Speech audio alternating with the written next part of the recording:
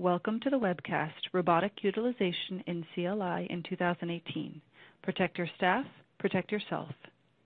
This webcast is taken from live proceedings at the 2018 Amputation Prevention Symposium and is supported by an educational grant from Corindus Vascular Robotics.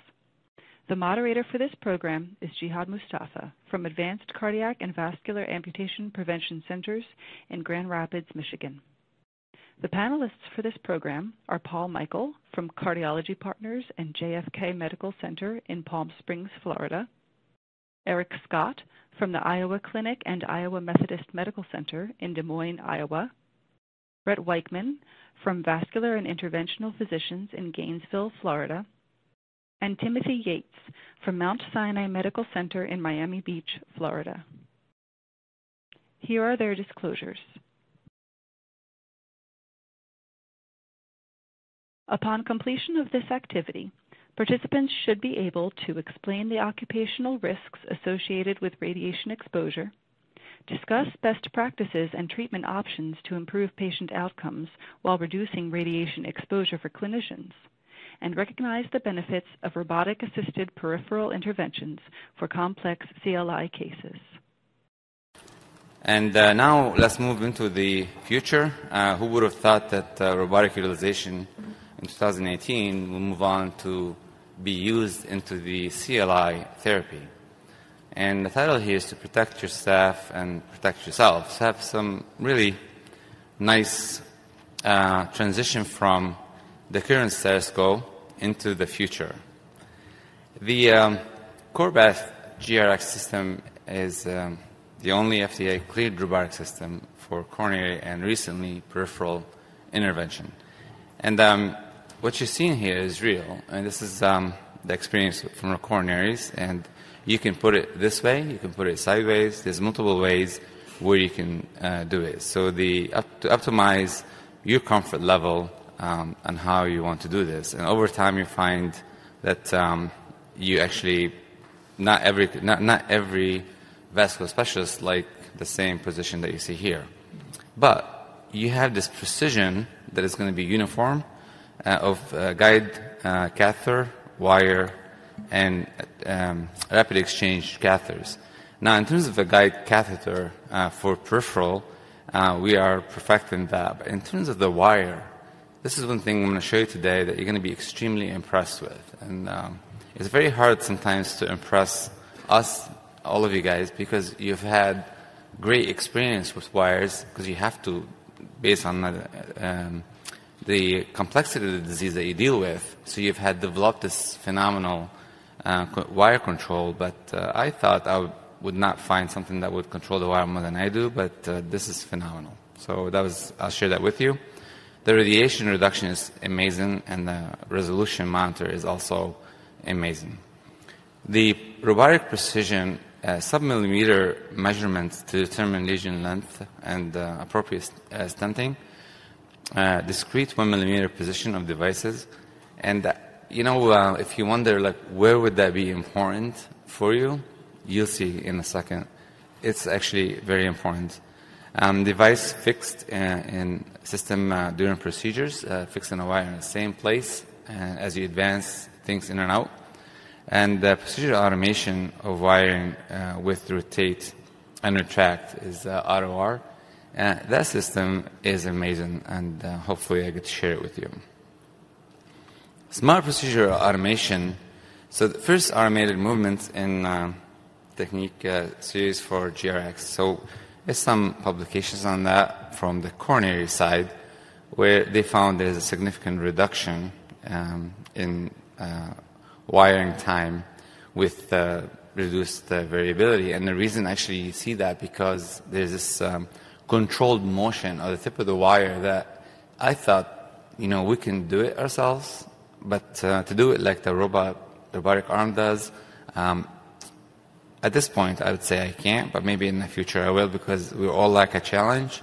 So I'm already challenging the robots, and we'll see who wins. I'll let you know next year. So rotate on retract, and this is a nice software. Again, it's a new thing for us for CLI work, but it's a nice addition. How many times do you move the wire forward and backward while rotating to advance the wire through bifurcation or calcified lesions? The reason I went backward here, because I'm going to focus more on this portion in the CLI world or the peripheral world. You find actually with a robotic arm, this is much easier than you think. I'm sure you probably thought it would be harder in the peripheral, but actually I find it to be easier, and I will share that. I will show you in a second. This is here for occupational hazards, and you can deny it all you want, but back pain fatigue is real. But the more serious issues is radiation exposure and the damage that it can cause. Unfortunately, there's some real deal. I mean, we lost a real dear colleague recently for brain tumor.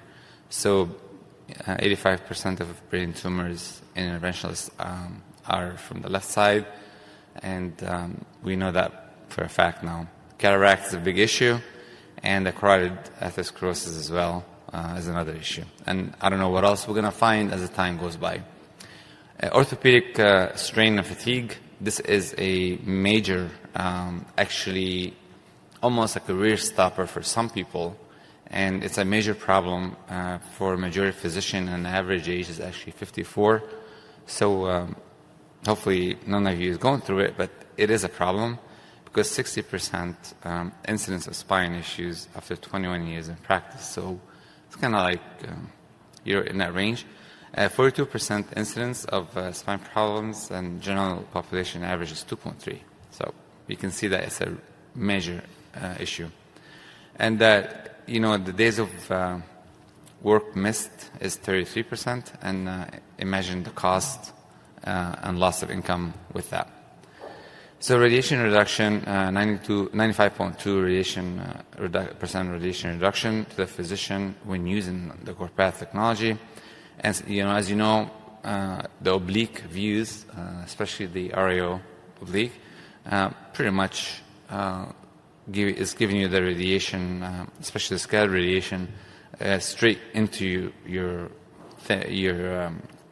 lower extremities and then up to your body. And when we use a shield, actually most of us put it next to the eye on top, where actually the shield should be in the bottom, really, to protect you. So anyway, the radiation shield workstation eliminates scattered radiation. And if you know the 1/4 inverse distance, so if you add that to the shield, you pretty much not getting any radiation. The RAPID trial is a robotic-assisted peripheral intervention for peripheral artery disease. It was done in Austria with Dr. Brodman, and I wish she was still here. She would have helped us with the discussion, and the study chair was Dr. Mahmoud. The trial design was a prospective single-arm, single-center, non-randomized study for the CorePath 200 system. The idea was to examine the performance during interventions of the SFA and patient outcomes through 24-hour post-procedure. So just looking at the acute outcome, but also just the time it takes and the acute events during SFA therapy. The primary outcome measures were successful cannulation of the target vessels using the 200 system, CorePath system, and there was no device-related serious adverse event during the procedure. The inclusion criteria were patient population, symptomatic disease, presence of CLI, and or life-limiting claudication, and a disease involving the SFA.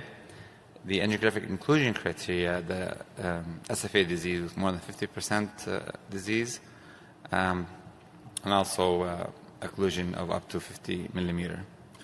The 20 patients that were enrolled to Rutherford 2-5, the Rutherford class 2, R2, 30%, and then 3 is 60%, CLI 4 is 5%, and CLI 5 is 5%. So it was more focused toward the larger vessels at that point.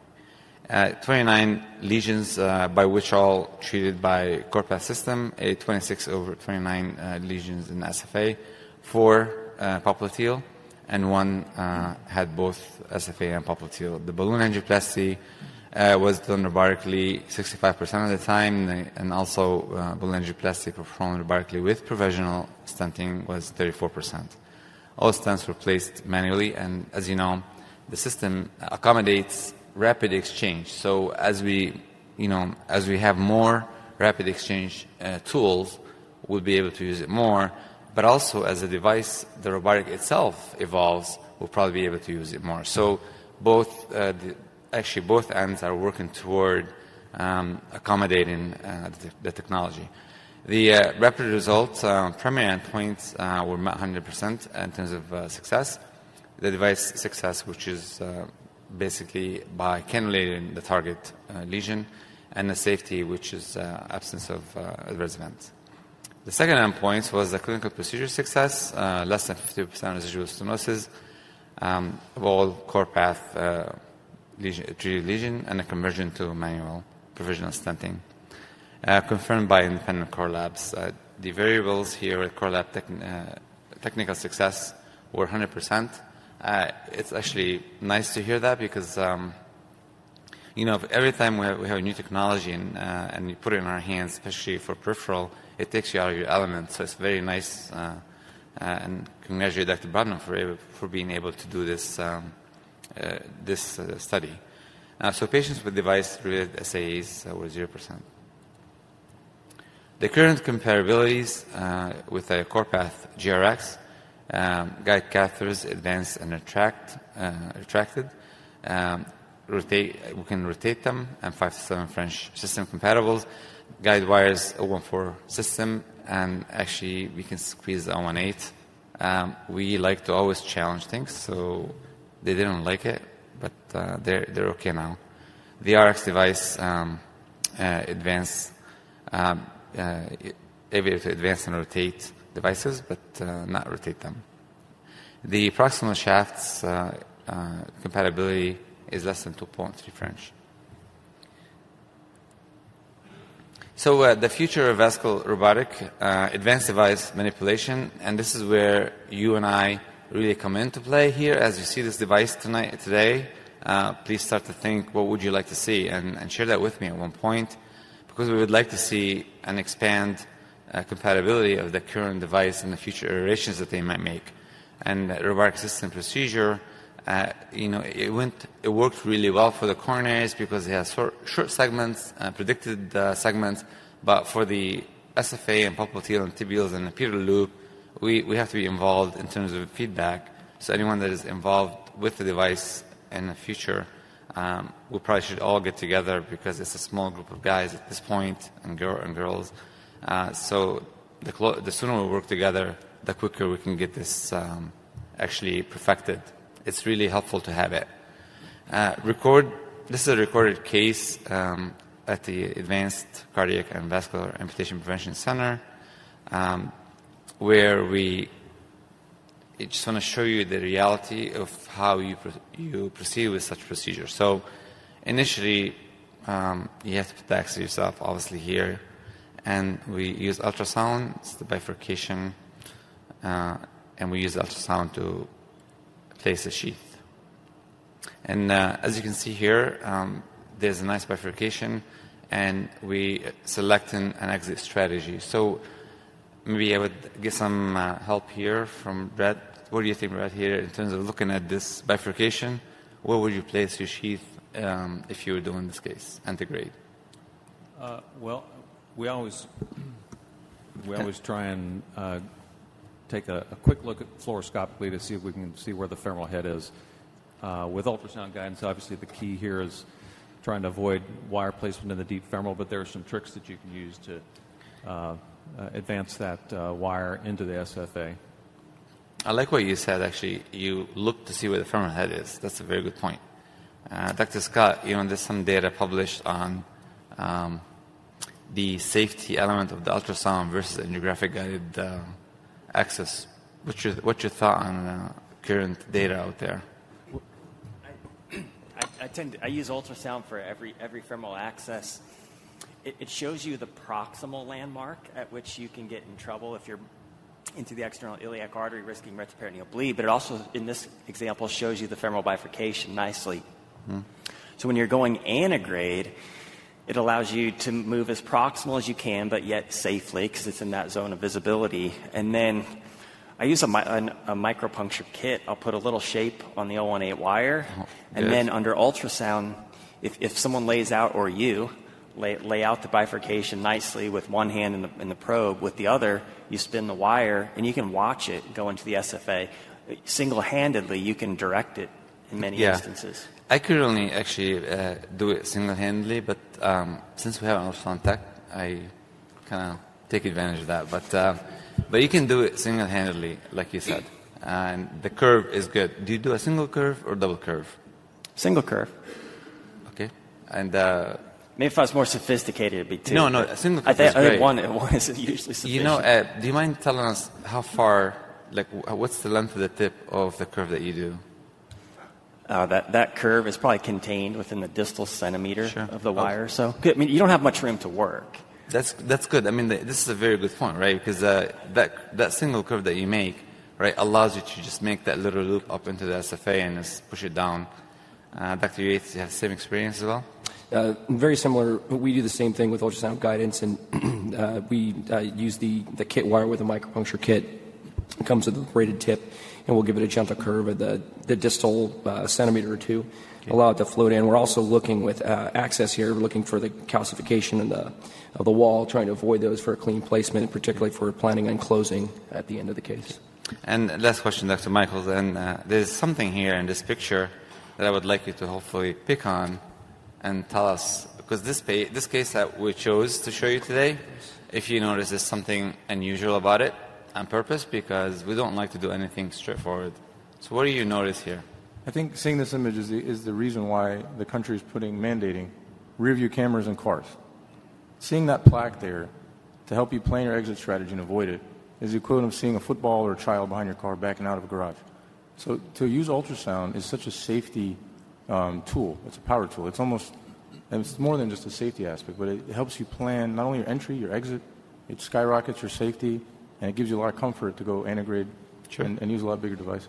So actually, is this a closure device? Is this an angioceal? We haven't. This is just going in.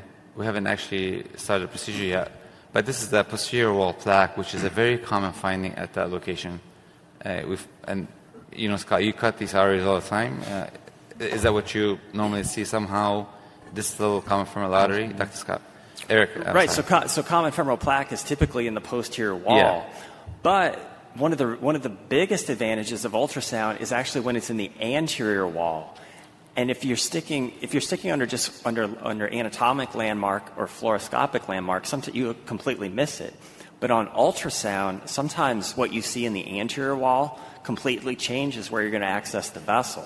Then it becomes a huge asset on the way in as well as on the way out, You're right. depending on the closure device you use.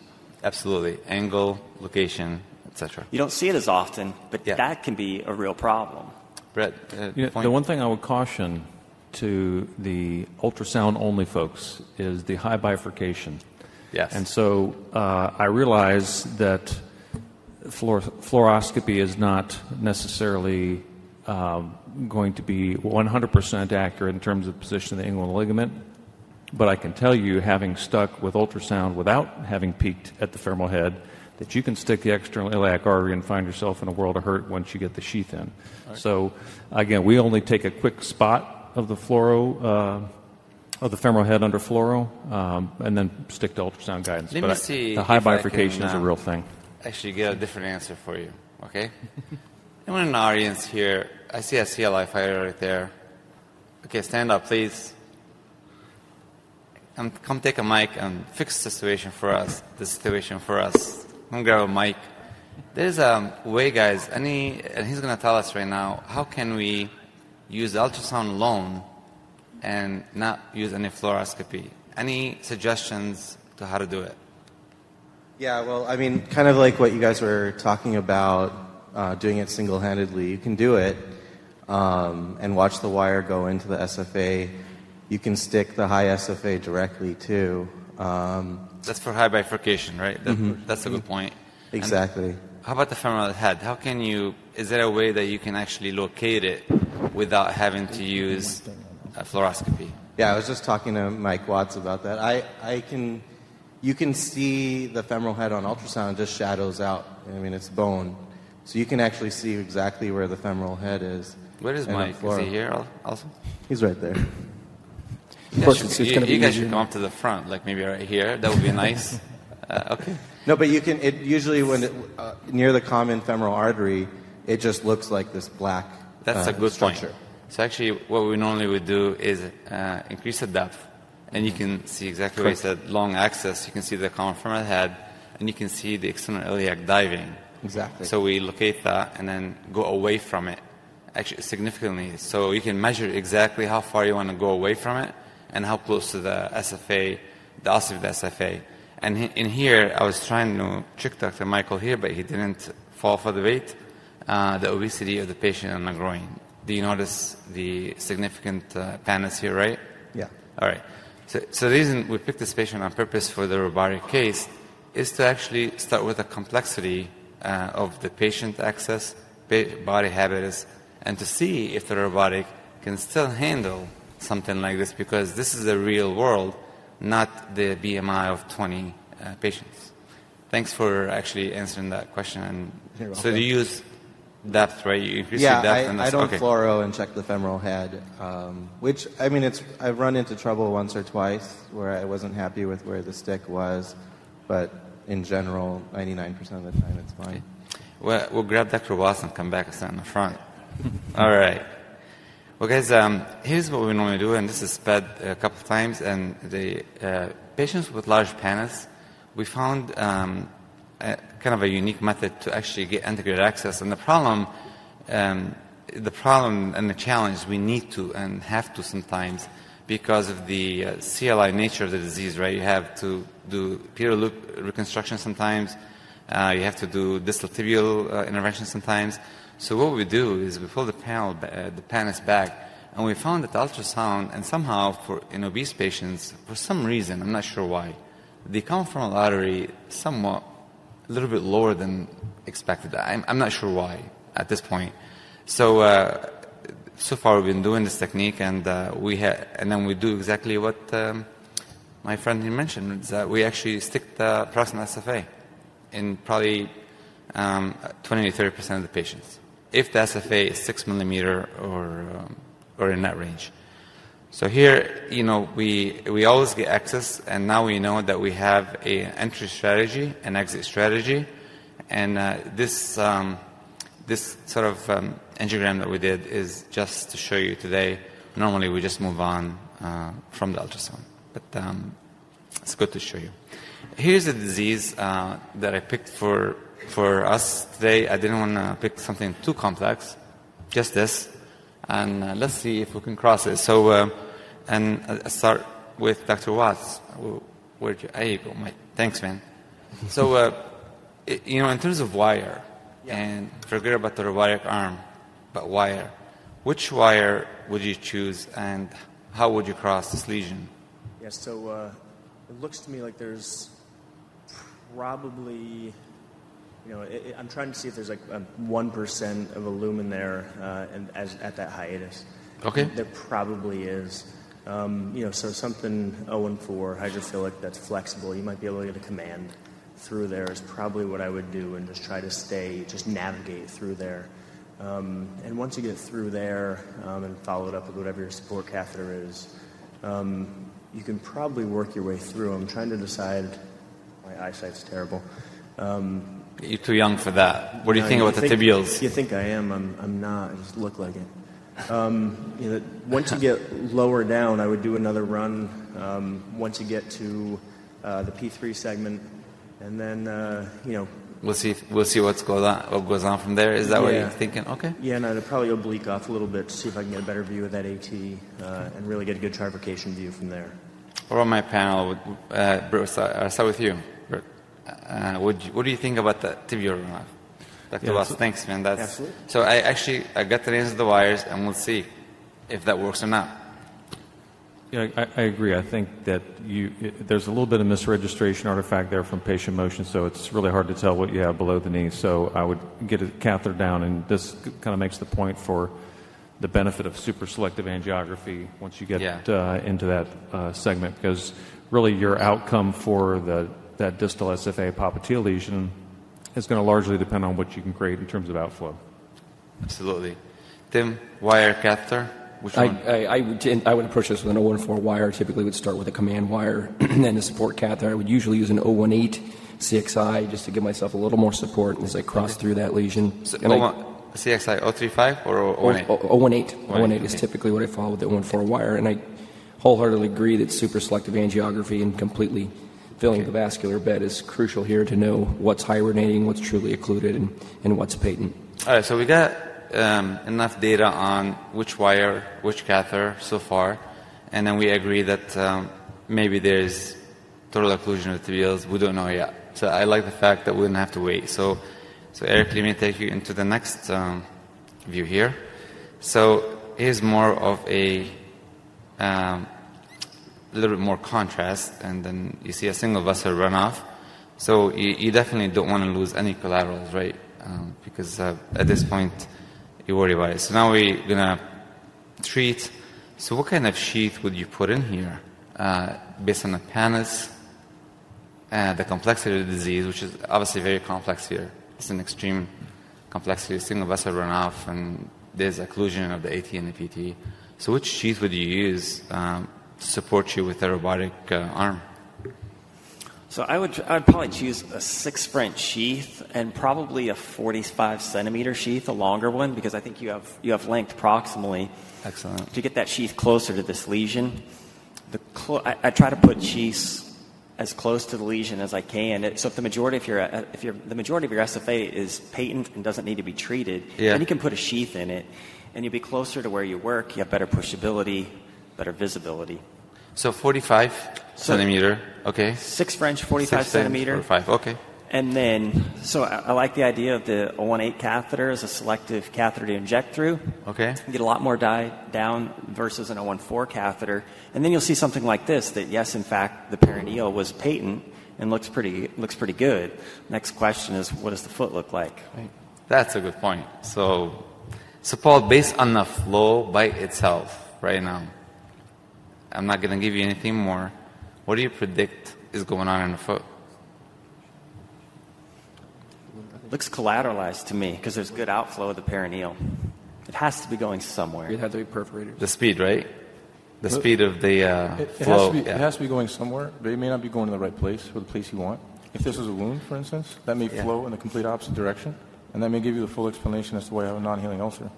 It's always the calcaneal branch. Whenever you see that nice flow in the perineal, you think about the calcaneal branch, and here it is, almost always the same case, or the anterior and the posterior communicating arteries that are patent. So, but here I actually, the picture I showed you at the level where the anterior and posterior could be, but hid the calcaneal branch. So it's a good point, guys. Thanks for.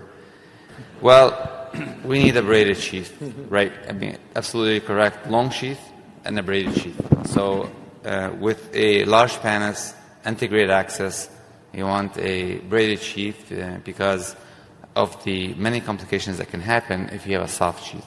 And now, if there's no large body, you have a different situation.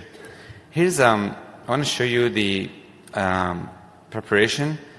So of course, you might think this might take forever to put together, but actually the cassette that comes in with the device, the device is already mounted onto the table, and what we do is we open a sterile cassette, which is right here, and we place it, and everything is now completely sterile and ready to go. This is our team. They're going to be the one supporting what I need on the table, and now I'm going to go and sit down and start working. So this is I hate to show this, but just to show you guys that I don't have lead on, because one of my CLI fighters one time called me out saying that I was doing a case and I had my lead on sitting down. I'm not sure who it was. Maybe I can guess. I'm not sure. But that was good. That was a good call. Thanks for calling me out. And got to keep you honest. Oh, was that the? Okay, that was a good point. Why do you have your light on if you're doing robotic case? Because you know what, we all have ADD and you can't deny it, and you just get up and do something and come back. So anyway, in the beginning, I used to keep my light on. Now I don't. So I just have to.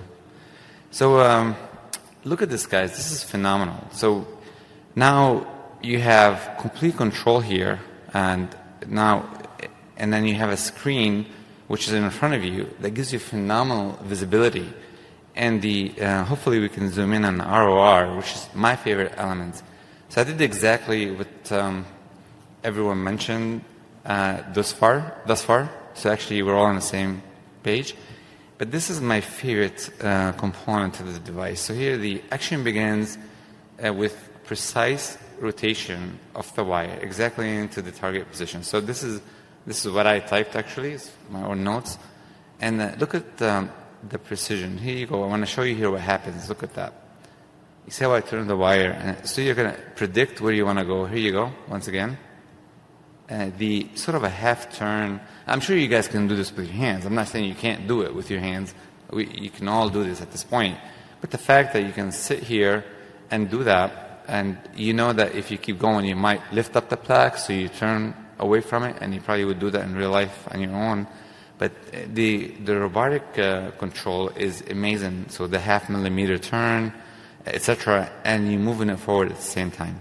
And I'm actually talking and whatever, so it's not really that difficult to do. So let's keep going to see what happens when you get to the area where you thought maybe there's a 1% PNC. So what do you think here, Tim? I think, Tim, you said there's a 1% opening, right? Or is it Brett? I'm not sure. Someone said there's maybe 1%. Doesn't matter. What was the question, Mustapha? Someone thought maybe there's some opening left, not CTO. It was a very short CTO. Oh, my God, you did? Dr. Watts. A very short CTO, actually. I can't take credit for it. I think maybe it was open. I'm not sure. But there's a little bit of buckling, so kind of took it into it and went through. Let's say it wasn't complete. It was 99%. How was that? All right. So the further crossing with successful arrival to the target lumen, did that. And notice, I just want you to see here what's going on. Let it play one more time, and then we'll move on to the next slide. Take a look here. The wire goes into collaterals. And the good thing about the ROR here, once it goes down into one path, if you actually don't like that path, you bring it back and you put on the ROR and rotate it, and you bring it down, you won't be in the same path again. So this is the beautiful thing about it. And because the precision of that is phenomenal. It's hard to impress you guys because I know how good you are at what you do. But I was actually impressed here because I didn't go back into that collateral one more time. So just a slight rotation, and I was able to go through. So this is probably baby steps at this point, but the phenomenal aspect of it so far is the precision of the tool. So we crossed. I thought maybe there's some resistance here and there, but the wire, when it buckles, just move it back and forth and rotate it until we crossed.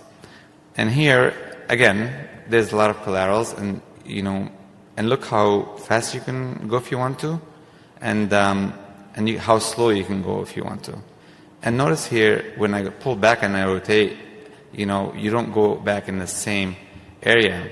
And this one here, twice I made the same mistake, but the third time I went through. And that, I think, lowers the perforation rate, the section rate, etc. So we advanced this wire about 400 millimeter without any consequences. That's very impressive to do from sitting here. This is an angiogram done. I think in the future you can do it from where you're sitting, but right now somebody has to inject. But actually I'm controlling the floor over here. So this is a selective angiography, like someone mentioned, and it's great because now you can see tremendous more information about the tibial pedal segment. Look at the nice, precise advancement of catheters. Phenomenal. Kind of what you like to do. So this is IVISing now. The IVIS is rapid exchange. So anything that is rapid exchange, you can precisely move it. And here we go. I'm moving it, and now I'm going to go into just slight movements, like 1 millimeter at a time or even less. And this reminds me of a tweet that went on a few days ago. Just look at this, kind of keep pushing on the plus, or you can just put your hand on it, one of the two things. And now you can actually move the IVIS as slow as you want or as fast as you want. And if you want to take your hand off, you can just stop it there and take a look. Anyway, that's really nice feature of it. And then you can mark it as you go where you want to stop. So just to show the 99% versus 100%, anyway, you guys can decide. It's not a big deal. All right. So we crossed, and now we're going to do laser, because laser is available in rapid exchange. So notice here, my friends and supporters in the cath lab are placing the laser, and what they're going to do is they're going to advance it to the point to where the robotic arm grabs it, and then they just leave it alone, and I take over. So they connect the saline portion and connect it to the laser machine, and then once after that, then we'll connect it to the arm, and then I'll take over from there. So it's kind of nice to be able to do that. So here we did a combined ultrasound and fluoroscopy. We don't always do that. This is just to show you guys, because it's not fair to expose the ultrasound techs for radiation. Here to show that you can actually go really slow with laser. And what really kind of hit me here is I think this robotic arm is phenomenal for laser, because if you use the plus system that I'm using right now, you can go extremely slow. And the bubble, if you notice, was in the front of the catheter the entire time. And if you do it by hand, I think the more fatigued we are, the faster we go. So anyway, the rest of it was very nice. And this is continuing the laser all the way through. This is so looking at this one right here, Dr. Yates, where do you think that was Dr. Watts right? Was it a CTO or was it a 99? Well, I've never known Dr. Watts to be wrong. So, all right. Notice how the bubble kind of works on the sort of the lesion, and Dr. Walker did a great job showing how the laser works. And if you actually watch here, it really happens exactly as he explained it. So we let the laser do the work, so go slow to finish fast, and we did. And we lasered all the way down where the lesion was found to be consistent with the IVIS. So we went into the TPT and slightly into the perineal. And then look at this. This is the best part. Taking it out is so phenomenal. I mean, I can't tell you how much I like that part of the procedure, because now I don't have to worry about the wire. We're like kids, when you get toys like this. And this is where you fall in love with the device. Now, when you get to this point, taking it in, taking stuff out. And next slide is the first thing that hopefully went through all your minds. What's happened to the wire, right? But look at this. Here's a balloon, long balloon. Look how fast I'm moving it in. Isn't this awesome? You can no longer blame it on Fadi or a fellow or a resident if they lose wire access, though. I know, that's kind of bad. Consider that. So Jihad, tell us, how many devices can this thing control at the same time? Is it the wire and one device? Is it three things? What right now, how many fingers does it have? Right now, it's just got a sort of side port, so you can have the wire and a single device at this point. So it'll fix your wire, yes, and control a device over it. Yes. Well, and Eric, it's a good question, right? Because for us, when we're doing CLI, that is absolutely something that in the future is going to be one of the features for this to continue to support CLI.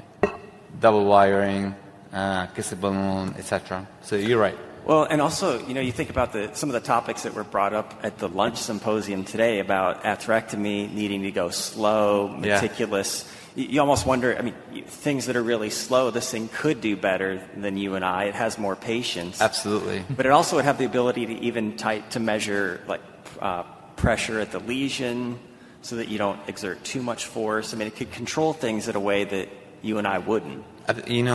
You're absolutely right, Eric, and especially this plus system, which I really fell in love with here. You can go really slow, and if there's any resistance, and the buckling actually happens in the slow motion, because buckling is a problem almost always. So it happens in a slow motion, so you really get to see it and stop right there. So I haven't actually seen much of that because of the what you just said. The ability to go very slow, especially with atherectomy devices. So hopefully we'll see more atherectomy devices with rapid exchange abilities. And then balloons. If you want to advance a balloon fast, you can. Slow, you also can. So both abilities are available. And I really like that component of the device is how slow I can go and how fast I can go, and the different exchanges. Actually, you'd think it would actually delay you. In fact, it doesn't when it gets to this point. The learning curve is not too steep. So hopefully in the future we can all be able to use this because of the radiation exposure with CLI therapy. So this is atherectomy followed with balloon angioplasty, and the inflation times is 2 minutes in each balloon. And now we're advancing a thrombectomy catheter, and notice this is being done manually. All right, so with the thrombectomy, everything looks good because single device, the last thing you want is anything to go distally, and selective angiography afterwards. So what do you guys think so far? I will start this time with Paul. I think it's time to go back to our IVUS findings, and let's do some sizing. Okay. And let's plan our exit for PK. NG for PK. All right. So here's an NG for PK. And we haven't seen the tip of the wire. Where am I going? Okay. And here's the runoff to the foot. So that's what you said, right? And notice the tip of the wire is exactly where I placed it in the beginning. And this is extremely important, guys, because now we can have that confidence that wherever you place the wire, it's going to stay.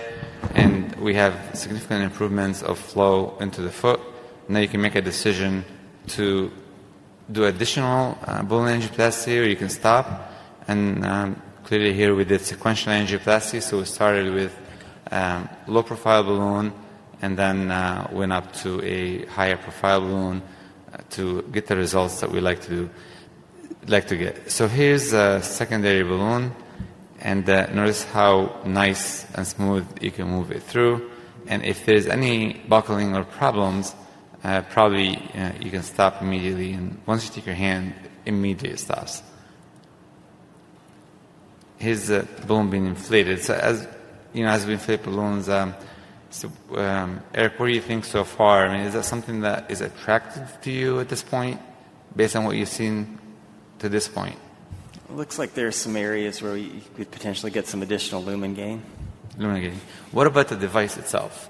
Using it yourself, is that something you think like you would use in the future? The robotic component. The robotic, of this? yeah. Robotic. Yeah, and I think it has numerous advantages to it. But I think from a broader perspective, the things that we do for CLI now are more sophisticated, perhaps more time-consuming than we did 5 or 10 years ago. Yes. Our radiation exposures in each of these cases is only increasing. Yes. And the number of people doing it isn't particularly large either. So those who do it frequently, and the doses are higher and higher. We need an answer to that. Absolutely, man. And to sit in the corner and get a tenth of the radiation, that has serious appeal. You're right. One of our faculty actually gave a lecture, and during his lecture, I don't want to repeat his name, but he gave a lecture. But during his lecture, he said that he got a couple times a year a letter where he had to stay away from radiation. So you're right. I mean, we are getting exposed significantly. Tim, what about you? I mean, when do you think you'd like to implement this technology into your practice? Well, I think the technology is very impressive, and I think the options are broad. I think automation and even applying AI might be able to facilitate or move some of the parts of our typical procedures through more quickly. A question for you, since you've had your hands on it. Many of the CLI operators here in the room rely heavily on feel and response, catheters and wires, and you're not getting that same sensation. You're having to retrain your eye to respond and the movements of the wire. How long did it take you to feel comfortable with that? That's really an excellent question. So you're going to replace that with a visual tactile feedback. If you notice when we advanced the wire, look how slow I went, but it was an effective movement, right? Every time I moved, it was an effective movement across something, and I moved forward. So the tactile feedback is replaced now by visual feedback. So you don't feel anything, but you can see quickly what's going on and stop. And, I'm not sure if we can ever say we're going to get tactile feedback. So it's going to be visual. And it's actually, having done few, it's really not bad. The visual tactile feedback is not bad. What do you think about that? I mean, is that something important to you? Can I respond to that for a second, Jihad? The feedback, is that something? Tactile feedback? Tim, I was thinking the same thing, like while we were on this presentation. I was thinking, actually, any of us who have trained residents and fellows, it's actually kind of the same thing, because you have to train your eye to, they don't know where the wire is going, right? And you see that wire path with no fluoro going where you think the SFA should be, and it takes some 15-degree turn, and they don't know any better. And you got to be like, stop it. So that's kind of how I kind of thought about it in my head. We're already trained a little bit to watch other operators, and you already have some of that visual. The visual feedback. Just from anyone who's taught anybody else to actually do these procedures. That's an excellent point, really. Thank you. Yeah, I mean, so basically, if you know the anatomy and you expect the wire to go, so based on that, you can actually stop and redirect.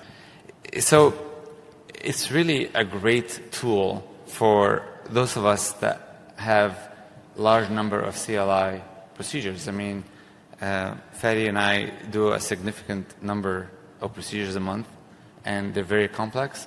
And remember, based on the basic science and the physics of radiation, the larger the body, the more the scattered radiation, right, that you get exposed to.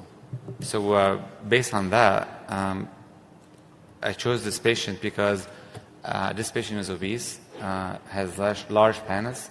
The radiation exposure from a patient like this is twice as much for a patient who's got a lower BMI, right?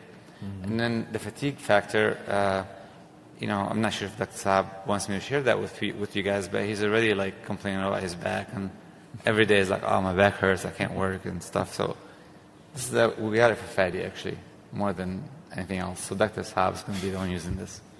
I feel sorry for him. So he's shaking his head over there, actually. Oh, is he? Where is he? Oh. You're welcome. I bought the device for you. Do you think this is something that you can see in the future for the majority of us or selective people of us? What's your thought? Well, it goes to the new technology question of what are the barriers to widespread adoption, of course. Yes. And that's I think that I'm kind of extremely impressed by the engineering behind this to generate algorithms that torque the wire to almost replace the tactile sensation that we all kind of cut our teeth with. So you have to commend the folks at the company that have kind of taken that engineering and then made it fit for something like this, realizing that it's only right now for coronary peripheral intervention. I think there's tremendous upside potential for more complex cases like embolizations, neuro work, and so that's You mentioned the point about wire position. And, Yes. When we're dealing with extremely tortuous anatomy in the abdomen or intracranially, and wire position is critical, the fact that it's pretty secure is pretty impressive. So I think there's a ton of upside potential, and so I can't wait for the next layer of engineering. Thank you for raising these points. Actually, these are all very important points because intracranially, any motion or movements with the wire is a problem. And so we're talking about CLI, but intracranially as well is important. So in the future, probably we'll see a live case from you on that. Okay. So Tim, I know you're tech savvy, and CLI fighters are tech savvy. And so for you guys, how attractive is this right now? I think Paul, you as well. I mean, everyone. The good-looking guys answer first, please. Sorry? I said the better-looking guy can answer first. Go ahead, Tim. The better-looking guy. I'm sorry. That's definitely that's not Dr. Saab. So you can go ahead, Tim. I think this type of technology, certainly in surgery, the robotic experience is pretty broad at this point. I think that you can kind of apply the same thought process when we went from exploratory laparotomy to laparoscopic surgery, and the level of detail and the precision. I think that's very attractive. I was speaking with Kristen from Corindus today about this. The machine can be trained to use different wiring techniques, if I'm not wrong. It can even train your own specific type of drilling or torquing process, right? So I think that's phenomenal. So, it's only going to get better, actually, and I'm very excited about the potential of this, and I'm hoping that you guys are as excited and everyone else in the audience is as excited, to have such tool and have zero radiation at the end of a procedure like this. It's not a bad thing. Our technologists are not doing the 4 cases or 5 cases a day. They're doing 1, maybe, or 2 because they rotate. So I don't want to say okay, we're not getting radiation, somebody else is getting it now, but they rotate. But the physician, remember, you're doing all the cases all day, right? Dr. Mustapha, so Henry Ford, he said if I asked people what they wanted, they would have said faster horses. I think when we look at this, Model T built cars, that's why we're not driving carriages anymore. So when we look at this, we can't just look at it as a mechanism or a robot. There's software here that may dictate how we improve precision and safety 50, 40, 30, 20, 10, maybe 5 years from now. We drive cars now that have safety integrated that save you, your family, and your kids from accidents. There's tactile feedback built into steering wheels now, tires. The car can tell you if you're on the road or off the road. You can integrate all of these safety features. So this is not a hostile takeover of the operator. I think this helps you. It's your assistant, just like Jarvis is for Iron Man with Tony Stark. Sci-fi has led the way for many things. Blade Runner, Alien. Things that we laughed at 30 years ago are here. The iPhones, hoverboards, cars that are going to fly. So look at this maybe as a Model T, right? Go back 100 years and now think, well, if this is the beginning, and put it in the hands of people that can take it to the limits and then work with industry, kind of like Bill Cook, Charles Daughterway, and see what they come up with. I like what you just said about work with industry. And I know a lot of people kind of frown upon physicians that work with industry. I just want to make it clear that I love working with industry. I don't want any financial reimbursement from that, but I want this kind of things from them. Well, it takes guts to do this. If we don't work with industry, if we don't tell them what we think, what we need, what we want, we will never get our catheter, we will never get our wires, we will never get our robotic arms. During this meeting, actually, I've asked many companies to build us many different things because during the presentations, there's so much unmet need. And I love your vision about this actually adds significant value. I don't want to relist them, everything that you listed, and I'll give Dr. Plagas a chance to say something. I'm sorry, George. No problem. I think it's a great display of where we are going perhaps in the future. And had I had this 30 years ago, I think I would have saved a few spots on my face from all the radiation injury. But let's take it to another level and predict. You're doing great. You're in the lab here. You're doing a great job with the robotics. Let's take it 3 to 5 years from now. Can you do telesurgery 200 miles away because they've got the robotic in the room? And they're going to say, this is a little too complex for me. I'm going to call Dr. Mustapha. Let's see what he can do to navigate the wires. And therefore, you're going to be doing it, tell us, well, I'm not sure what the right word would be. to be able to do it robotically 300 miles away, and that way finesse that wire from Grand Rapids, and the patient will be in Wisconsin. Hold on a second. What you just said is, where's Fadi? Fadi, can you go to the mic, please? What you just said is exactly what Fadi is thinking. Fadi is actually gone beyond the lab. 1 second later, also. Fadi, so George's point and vision is similar to yours. What would you like to add to what he just said? I would like to point out, though, this is being tested with the device on animal models. So there is, in the corner universe, there are physicians. One of our colleagues, cardiologist Dr. Mader, is actually doing that in Grand Rapids. Okay. So hopefully we'd like to see, maybe next year, Dr. Mustapha. That is the point that I was hoping Fadi would make, is actually try to do something here next year. We'll see. And then an animal or cadaver where Fadi actually will be next to the radiation in Grand Rapids, and I'll do it from here. So hopefully we can pull that next year, pull it off, and that will be phenomenal. So actually we can ask different people from the audience to come up and try it, and we'll see. Next thing is, please, everyone, this is nothing for more than a selfish reason that we want to be able to do this quicker. So if anybody has any ideas, any feedback, please work with industry, and especially with this robotic concept, because we need it. It'll be nice for us to be able to do this faster, quicker, more efficient, and safer. I mean, all the stuff that was mentioned. I like that we were able to take a quick peek into the future. So hopefully next year we'll be able to look into the future further, and then look back into what would you call it, Michael? Paul, I'm sorry. What did you call your presentation? Back to the future. Oh, Back to the Future. Yeah. Well, thank you, everyone. I hope this was... By the way, Dr. Mustapha, the Nike's shoes that were in Back to the Future, they came out 20 years later, and you can't even buy them again. They were so hot. So that's a nice way to end it. Thank you so much. Nike. Thank you so much.